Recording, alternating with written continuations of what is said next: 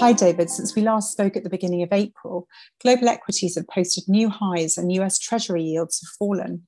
Are we back in a Goldilocks environment for markets? Hi, Alex. Yeah, I mean, over the last couple of weeks, it has been what some describe as a Goldilocks rally with stocks, bonds, commodities all moving higher along with EM assets.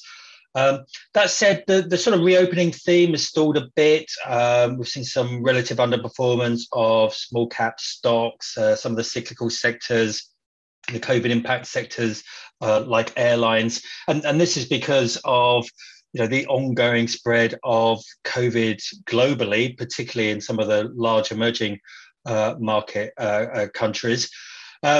I mean, Treasury yields have been interesting because they've fallen despite some really blockbuster US economic data.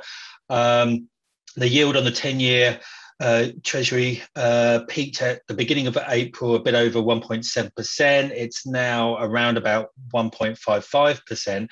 And the driver of the move lower in Treasury yields is the bond market, buying into the Fed's mantra that the pickup in inflation will be transitory and that rate hikes are a long way off. So short end futures markets have, pushed back the first Fed rate hike into early 2023, now only imply sort of two rather than three rate hikes by the end of 2023. Still more aggressive than the Fed guidance, of course, which is no rate hikes until 2024. But nonetheless, I think the market is taking heed of the Fed. And that shift lower in US rate expectations and Treasury yields has translated into a stronger performance of long duration assets, notably technology stocks, renewed US dollar weakness, higher commodity prices, and being supportive of emerging market assets. So it's been a pretty strong start to the second quarter. And contrary to my predictions in our last podcast, Treasury yields and volatility have moved lower. The VIX index has dropped below 20 for the first time in more than a year. But I still think that the pace of the US recovery is such that we're going to get some positive data surprises. More than 1 million jobs gained last month alone. Inflation is picking up. And as such, I think the Treasury yields will resume their upward trend in the summer, and that there will be some further volatility, particularly in equity markets that are looking a little bit, stretched in terms of positioning and sentiment. And how would you characterize the state of credit markets? Yes, I think, I'd characterize the state of credit markets as actually pretty healthy. Still strong investor demand. There is a lot of supply. Liquidity is reasonable. Despite negative total returns on investment grade rated corporate credit because of rising yields on government bonds, investor demand for higher rated credit has remained solid as investors continue to look for income. High yield has outperformed investment grade, in part because rising core rates are less of a headwind from a total return perspective, but also because credit spreads on higher yielding, more risky credit have tightened as the economic recovery has gathered pace. So this is, the compression theme that you and I, Alex, have discussed before. And across emerging market credit, more or less seen a similar pattern, although emerging market high yield has lagged developed market high yield. But if we look at defaults, it looks like they peaked late last year. They're tailing off actually pretty rapidly. The trailing 12-month default rate is set to fall below 3% by the end of this year. Credit rating agencies are also turning more positive in terms of the balance of upgrades versus downgrades. Corporate leverage, which is high, but is starting to decline as earnings recover. That said, I was talking to BlueBay senior US bank analyst in Stanford about the recent US bank earnings report. And, one of the points he made was, just how significant has been the volume of M&A activity for banks and that they have a strong pipeline of deals. Now, so far, most M&A has been equity rather than debt finance. But I think it is something for credit investors to watch, the sort of balance sheet repair phase of the cycle could be shorter than we've seen previously. Thanks, David. But with valuations quite high by historic standards, how much more value is there left in credit?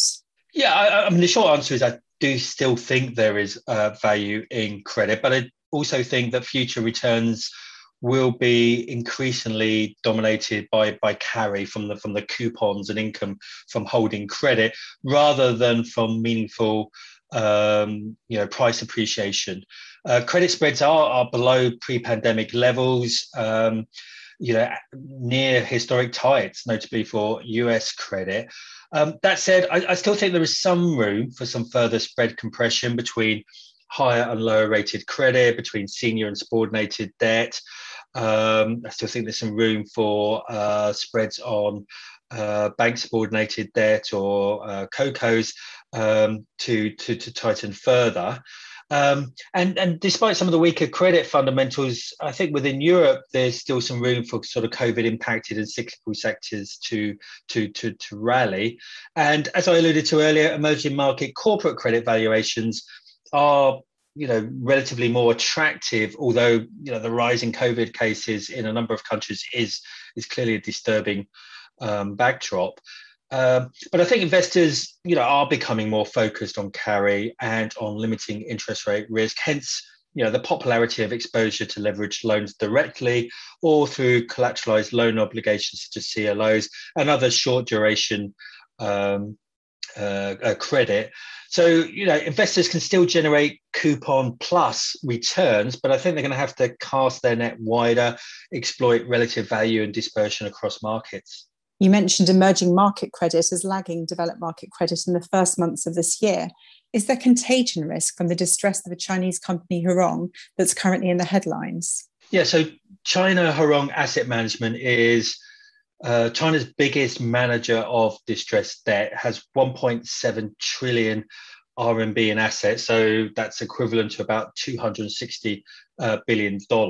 It's actually majority owned by the Ministry of Finance, and it's been taking on distressed debt of Chinese banks, which is really a sort of legacy of the aftermath of the sort of Asian financial crisis and also the attempts to clean up Chinese banks more generally, and it's been funded by borrowing. And so Hurong has more than 22 billion of US dollar bonds outstanding. Now, its former chairman was executed in January for corruption. And Hurong's recent failure to disclose its 2020 financials sparked concerns in the market of an imminent default. Bond prices fell some 40 points. They've been very volatile since as the market tries to work out whether it will get bailed out or not. Currently trading sort of in the sort of 80s cents on the dollar. It certainly did have a meaningful impact on risk sentiment across Asian markets generally. We did see some widening of spreads on Asia investment grade and on China credit. But we don't think it's a systemic event. But that said, nor is it kind of purely idiosyncratic. I think how Hurong plays out is a test of Beijing's implicit support for state-owned enterprises. Now, Beijing wants greater market and financial discipline to contain leverage across the economy, to reduce the amount of sort of moral hazard, if you like. But it also wants to maintain financial stability.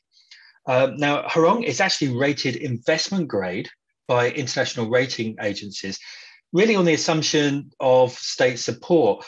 Like other larger and strategically important state-owned enterprises, the ratings based on that support rather than on their standalone fundamentals that are typically sub-investment grade.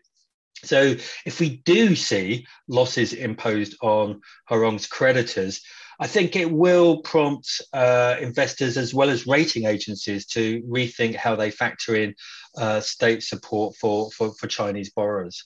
The ECB's latest monetary policy meeting has just concluded.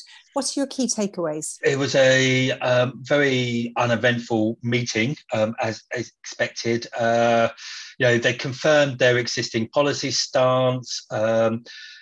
Maybe the most notable comment was ECB President Lagarde saying there was no discussion of the phasing out of the pandemic emergency purchase program. I do think the meeting on the 10th of June when the ECB will have a new set of macroeconomic forecasts, will be of more interest. I think the ECB will be under pressure from the market to provide greater clarity as to whether it will taper its asset purchases in the third quarter. And if so, does that mark the beginning of the end of the pandemic emergency purchase program? I mean, I'm more struck by the contrast between the ECB and the Fed. The Fed has used the COVID crisis to reset its policy framework, has a decisive effort to get inflation above its 2% target and to maximize employment. The ECB has framed its policy response very much as temporary, very much in response to the specific COVID crisis. And one gets the sense that many on the governing council of the ECB are pretty keen to scale back that monetary accommodation as soon as it can. So, I think the ECB could face a tricky second half of the year if it does scale down its bond purchases, which would actually be before the Fed starts its own taper. But for now, the bears on the ECB governing council are keeping quiet. The Fed meets next week. Are you expecting any fireworks? Very confident of one thing, which is that the US Federal Reserve will not follow the Bank of Canada that actually just recently announced that it would start tapering its QE program and could raise policy rates sooner than it had previously signaled. I don't think the Fed's going to do that. I think the Fed at the moment is still watching in terms of the pace of the economic recovery. I think there's still lots of sort of job gains that it wants to see over the coming months. And I think the Fed is pretty happy with where the market is right now, and so will not want to rock the boat. Like the ECB, I think it's going to be the June meeting, which will be a key one for markets. By June, the Fed, as well as investors, will have a better handle on the strength of the US jobs recovery, and at least some indication as to whether the pickup in inflation is transitory or whether there's some underlying pressures that are starting to build. Any other recent developments you think are worth highlighting to our listeners? The German political scene is getting pretty interesting, and I think it will be something that investors will focus more on as federal elections in September approach. And of course, that will mark the end of the Angela Merkel era. After much infighting, the ruling centre-right CDU-CSU coalition selected Armin Laschet, who's closely aligned with Merkel and her sort of centrist approach, as its candidate for chancellor in the forthcoming elections. But they're not doing well in the polls. In fact, the Greens are ahead. They've got 28% support, according to a recent poll, compared to 21% for the CDU-CSU and 13% for the centre-left SPD.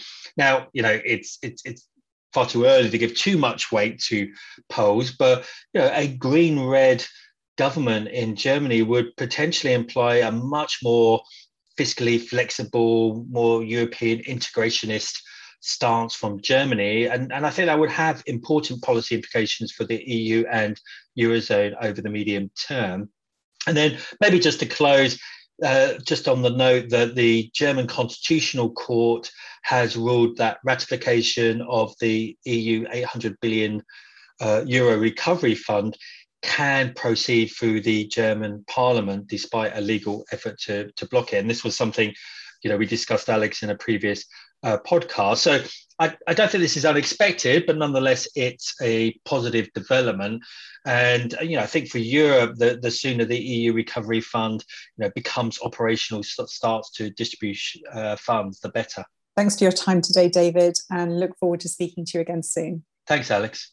This podcast is issued by BlueBay or one of its entities. Please check the entire BlueBay disclaimer at the following website, www.bluebay.com/podcast disclaimer. This podcast is provided for informational purposes only. It is not intended, nor should it be intended as investment, tax, or legal advice. This podcast does not constitute an offer to sell, nor is it a solicitation of an offer to purchase any security or investment product in any jurisdiction. This podcast is not available for distribution in any jurisdiction where such distribution would be prohibited and is not aimed at such persons in those jurisdictions. Past performance is not indicative of future results. BlueBay Blue Bay makes no express or implied warranties or representations with respect to the information contained in this podcast and hereby expressly disclaim all warranties of accuracy, completeness, or fitness for a particular purpose. Blue Bay is under no obligation to update the information in the podcast to reflect changes after the publication date. The information contained in this podcast is believed to be reliable, but Blue Bay cannot and does not guarantee its accuracy, timeliness, or completeness. The document is intended only for professional clients and eligible counterparties as defined by the Markets and Financial Instruments Directive, or in the US by accredited investors as defined by the Securities Act of 1933, or qualified purchasers as defined in the Investment Company Act of 1940 as applicable, and should not be relied upon by any other category of consumer. No part of this document may be reproduced, redistributed, or passed on directly or indirectly to any other person, or published in whole or in part for any purpose in any manner without the prior written permission of Blue Bay or one of its entities. Copyright 2021.